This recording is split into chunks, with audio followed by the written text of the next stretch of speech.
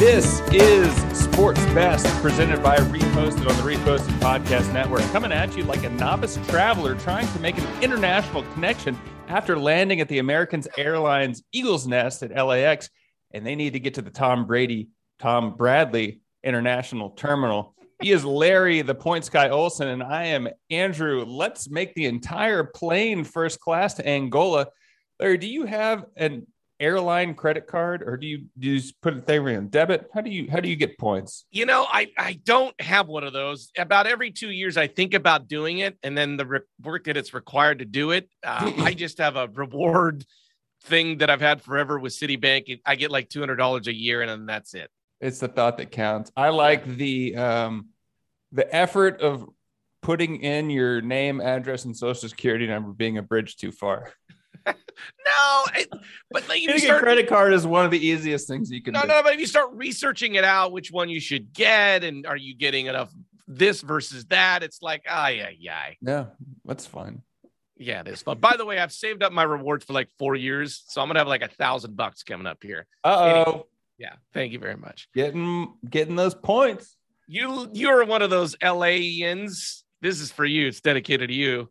And it took 6 hours, 16 innings, featured 489 pitches by 19 pitchers. Dodgers finally beat the Padres 5-3 Wednesday night, Thursday morning. No game had gone longer than 13 innings since baseball began putting an automatic runner at second base to start extra innings during the shortened 2020 season. Game ended at 1 a.m. Thursday morning. Two teams combined 7 for 51 with runners scoring position left, 35 runners stranded on a base. Entering the 15th, the Padres were 0 for 18 in walk-off opportunities. It's kind of funny because both these teams are good. You'd think they would score runs. Yeah, I mean, you get tired. Coincidentally, a little bit more insider baseball. That's the amount of time it takes to get on the I-10 from Bundy to the western exit. So that's one Dodgers game. I think it's fun to have these every once in a while. I like the long game. It's fun. I've been at them. You're like, all right, let's stick it out. You kind of get this. I'm pot committed, so I'm not leaving no matter what type of feeling. And I guess traffic's a little bit better leaving. But I mean, at some point, it's so hard because like your next game, you're mentally exhausted, and I bet both of these guys will lose their next game. I mean, this is baseball. I'm with you. Like every once in a while, you have these marathon games. That's what it's supposed to be about. Ironically, like 9:30 last night, the kids at school, we wanted to. Albert Pujols came up. The boys came on. We're watching the game. Mom's like, "Turn that off. They need to get in bed." Blah blah blah. She's yelling at me, and I'm like, "Come on, it's Albert Pujols." And then the game went on for 4 more hours. Did the kids stay up for the whole game? No. We just watched Albert Pujols, and then their mom got crazy and they had to go to bed. Yeah. Well, meanwhile, they are still 2.5 games behind your not San Francisco Giants. Boo. Still second best in NL. Star Astros note: the Orioles did snap their losing streak. They beat the Mike Trouts, so they had a 19-game losing streak, and that's over now. Dude, that was the longest losing streak since 2005, 19 games. Yeah, they're real bad, and we don't know what they're gonna do. Speaking of bad, oh no.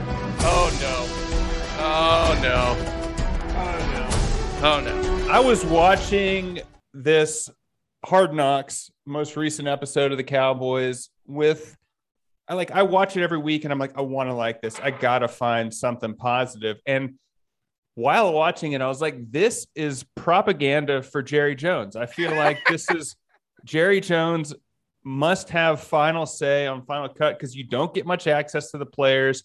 It's very fluffy. The first 5 minutes was this very orchestrated drone shot going through their entire campus practice facility in Frisco, Texas, which is north of Dallas. And there's a lot of like Jerry Jones giving a speech, him in his helicopter on his way to a preseason game. Like, it's just a lot of Jerry Jones, and it's like a big, just like a ego thing for him. There's a couple of little things, but have you watched any of these Hard Knocks? I've watched a couple of them. I mean, I've watched seasons in the past. I want to see the Raiders. I haven't watched this one as closely as I wish I had. Yeah.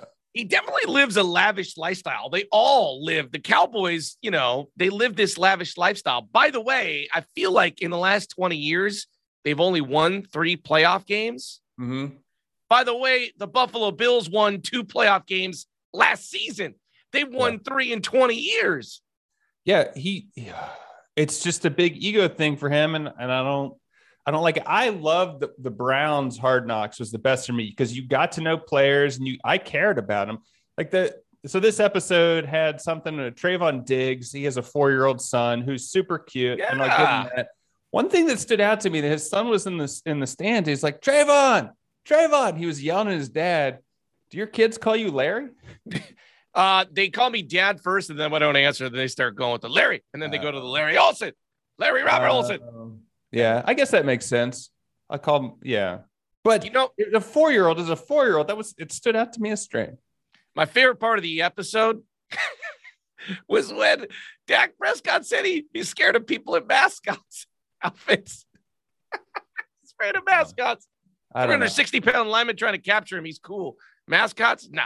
Doesn't like it. He's a weird, and I just don't feel like him and Ezekiel Elliott it doesn't seem like the Cowboys are taking football that seriously. And maybe there is something to be said about being loose, but just like the overall demeanor of who you think great players are, I don't think anyone in that locker room, for what I see on Hard Knocks, demonstrates that. I'm not putting any money on any of the Cowboys players or the team. I do. Just a small pushback would be that, do you think that by chance they're trying to edit this towards like a female audience and not going the hardcore? They're giving us the fluffy, you know what I mean? So the chicks watch it. I don't think so, because I think the Browns and the Texans, you really got to know players. And I feel like I have not gotten to know any of these. They did something on this guy who's a 4th generation employee of the Cowboys. That was kind of interesting, but he's like the manager of the mailroom. He plays a game of spades with Ezekiel Elliott and Dak, and that's kind of interesting, but you don't really get to know anyone. It's all, like I said, it's propaganda for you to think Jerry Jones is the best, and he feels very egotistical, and it makes me like Jerry Jones less. I didn't really like him that much before. You want to see more card games. I understand. That's all I want to see. Okay, Mr. Keller, the U.S. Open tennis tournament gets going this week in lovely Flushing Meadows, New York. First off, superstars Serena and Venus Williams both announced they are withdrawing. They're out along with Roger Federer and Rafael Nadal, and let's throw in Sofia Kenin. Not since the Australia Open in 1997, the year Venus Williams made her debut at the French Open, has any Grand Slam tournament been contested without at least one of those 4. Without the stars, will you watch the U.S. Open, Mr. Kell? Yeah, I'm going to check it out. I like it. I'm excited about the U.S. Open. It's not my favorite slam. It's probably my 3rd favorite. I would say French, then Wimbledon, U.S., then Australian. I don't care about Australian. That's a weird time zone. If I lived in a vacuum, I would really very like to go to the U.S. Open. If money wasn't an option, I'd get time off. I would love to go to I've driven past it on the freeway. I would love to go to New York and go to the U.S. Open. Would that be the first major sporting event you went to if you lived in this vacuum? You mean like Super Bowl? I've been to a U.S. Open golf. Okay. So I've been to I know, but what would be the first place you went? Oh, I would go to the Masters. That's not even. I would I would go to the Masters. There you go. So all the biggies are out. That means people would be paying attention to Novak Djokovic, Joker, as he tries to complete the first calendar year Grand Slam by a man since Rod Laver in 1969 and break his tie with Federer and Nadal by claiming his 21st major title. Yes or no answer, Mr. Keller. Does the Joker win the U.S. Open? The way you phrase that made me want to give political spin to it and not answer it, but I think he's going to win. Okay. So there's also going to be some extra attention on Naomi Osaka as she returns to Grand Slam action for the first time since pulling out of the French Open. She said she didn't want to talk to the media. At the U.S. Open, it'll be the first major tournament that will make mental health providers available to tennis players along with quiet rooms. So they're going to provide some rooms so the tennis players can get some quiet, Mr. Keller. I think this is nice, but I think it's I think it's a spin. Like their dressing room they're just going to rebrand their dressing room as a quiet room. Like their dressing room or wherever is like, that's where they can go to be by themselves. It's not like there's every player in one. It's not like a football locker room. Is it? No, it's not. And but this isn't the Eagles concert. Each separate member of the band doesn't get their own dressing room. It's a big facility, and I think this is as easy PR and easy branding for them. I'm not saying that tennis went at USATA. It went out of their way to be able to do anything. Great, it's great. Focus on mental health is positive, but I'm not giving any special props to the US Open for doing anything extra. They're just like, yeah, quiet. It's called a quiet room. Hey man, they can rebrand, call it a quiet room. They can. You know who needs a quiet room is Rory McIlroy. Apparently, he's been playing too much golf, and he tweeted this. I saw it. He threw his 3-wood when he was onto the New Jersey Turnpike as he was playing Liberty National Golf Course on Monday. He was frustrated with his shot. He tweeted, "It's like, hey, I threw my club. If anyone's looking for a 3-wood, here's where it is." So basically, he didn't go find it. He's just going to reload with a new 3-wood. I guess people are blaming it on him being mentally fatigued. They're like, because he's got a kid, he's been playing too much golf. He's got to get ready for the Ryder Cup in a couple of weeks. These guys. He's got enough money. He's got enough people on his team to be like limit his play count. Like I think the Ryder Cup will be his 35th tournament in the year. That's like a lot. That's a lot of golf. So take a deep breath. Sorry, I didn't attend the pre-production meeting where you watched the video of him throwing the golf club. Was this like a funny social media moment where he really threw a club? Or no, there wasn't a video. He just tweeted saying, "I did this." So he did. If you need a 3-wood, this is where it is. Yeah. As I was scrolling through Twitter, I saw it, and then this story came up in the rundown. I was like, I'll marry those two together. Poor Rory McIlroy. He's got a kid and he's not sleeping. His butler isn't changing the diapers. I'm playing my mini little violin for Rory and his billions of dollars that he has in the bank. Billions. He's got crypto. He's got crypto. Yeah, he's got crypto money. He's got crypto. All right. Yeah, we've been following this story very closely here on the Sports Best podcast. A truce has been ordered between Bryson DeChambeau and Brooks Koepka golfers as the U.S. Ryder Cup captain Steve Stricker has made it clear that he will not tolerate beef talk as the Americans host Europe next month at Whistling Straits in the Ryder Cup. By the way, not friend of the show, Greg Vandenbosch, breaking news, will be at the Ryder Cup. I found that out last night. Is he playing? Is he an alternate? He's not an alternate. He's just got FU money and gets to go to Whistling Straits. Stricker spoke to Chambeau and Koepka in separate phone conversations, expressing that he does not want the beef to go on. However, it is a little interesting. We've talked about the beef before between Koepka and DeChambeau. We also talked about the PGA Tour putting a $40 million bonus pool together to reward players who had high Q ratings and did attention-grabbing stuff on the social medias. And this beef started right after the PGA put the $40 million beef pool together. So they're doing exactly what the tour wants, getting their Q rating up in a beef, and now they can't beef anymore. Does that make sense? They can beef. The only note I wrote on this story was they want to get their Q rating up, and they're going to get paid, and I love it. But the PGA wants them to get their rating up.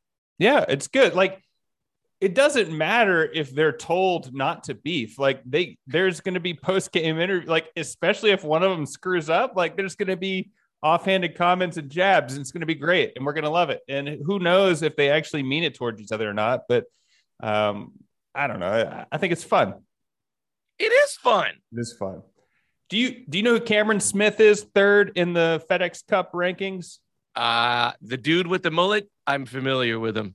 So he was interviewed. This is a little bit about, it's not about the Ryder Cup, but he's in third, and he got interviewed asking what he would do with the $15 million if he won the FedEx Cup standings. He's like, I'm pretty set, to be honest. I'm good. I'm good with what I've got. I don't know what I'd do. Maybe buy some fishing equipment. I love the idea of I'm going to get $15 million bonus. I was like, maybe I'll buy a new Orvis rod. Like, Maybe Cameron Smith is a good example for these two guys that have been beefing. I like this idea because once again, you hear these people getting $100 million contracts. It's like, what are you going to do with that? This guy's got the, I just love it. Yeah. There is a saturation point where you can't spend all that money. Seriously. It's like you just start spreading it around, but who knows? I'll buy a skateboard. Speaking of people that have too much money in skateboards, Tony Hawk has teamed up with Liquid Death, and they are selling 100 special edition skateboards that have Tony Hawk's blood embedded in it. They're going for $500 a piece. Tony Hawk, I don't know why he's doing this. They said a part of the proceeds are going to help save the ocean from plastics. None of this makes sense.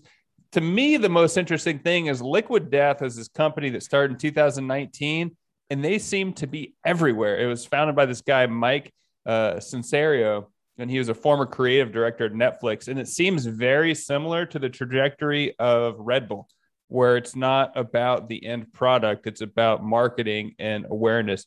If you look at any of the major podcasts, the Reposted podcast on the Reposted Podcast Network, all sponsored by Liquid Death. What do you think? Are you going to shell out $500 for this board? So here's what I think is really cool. I love this idea. And I've often said, if I ever became as famous as Tony Hawk, the thought that I could go sit in a chair, delineate myself with like 5 points of blood, and then go put that in a skateboard and then sell that for $2 billion and then help plastic get eradicated from the ocean. Like, that's so great. All he's got to do is give his blood and he's going to go save. I just think this is a great story. So $50,000 is what they're going to gross on these. Cool. That's not that much money. He just gave blood. What did he do? He sat in the chair for 20 minutes, gave his blood, and $50,000 appeared for the oceans. Here's a peek inside my twisted mind. I want to buy one of these, extract the blood, plant it in a crime scene, and frame Tony Hawk for murder. I thought you were going to say, go get the skateboard, extract his DNA, and then make a Tony Hawk baby. Clone him? I would not clone Tony Hawk. That's what you were going to say. No. Well, I missed Tokyo 2020, and apparently they're still coming back in the news. Who doesn't? It appears that the metals are starting to peel. So a Chinese trampoline gymnast tweeted a photo of her gold medal, and the edges are starting to peel. A couple other people have chimed in being like, yeah, these are starting to fail. The way they made the medals was from 2017 to 2019. Organizers for the Olympics collected almost 80,000 tons of appliances and used recycled metals to make the medals. And I think that's kind of a cool thing. Stop biting your gold medal and maybe it'll stop peeling. I don't know. Is this something that people should be up in arms about? Of course. These people work for years and years to win their medals, and then they get them and they're like peeling like cornflakes. This is habakkuk. What's the end goal of having a medal? To put it behind glass and frame it in your office? Or is it to wear it around to get premier seating at Nobu? Dude, I would wear it to Nobu without a shirt. I would just have a medal and no shirt and say, seat me at Nobu, bitches. You can't go shirtless unless you have an Oscar. Oh, damn it. Gold medal doesn't get you anywhere. I always do it. Damn it. This has been Sports Best. Thanks for tuning in. We'll catch you next week from Larry and his old-ass computer. I'm Andrew. Gold medal. Thanks for stopping by.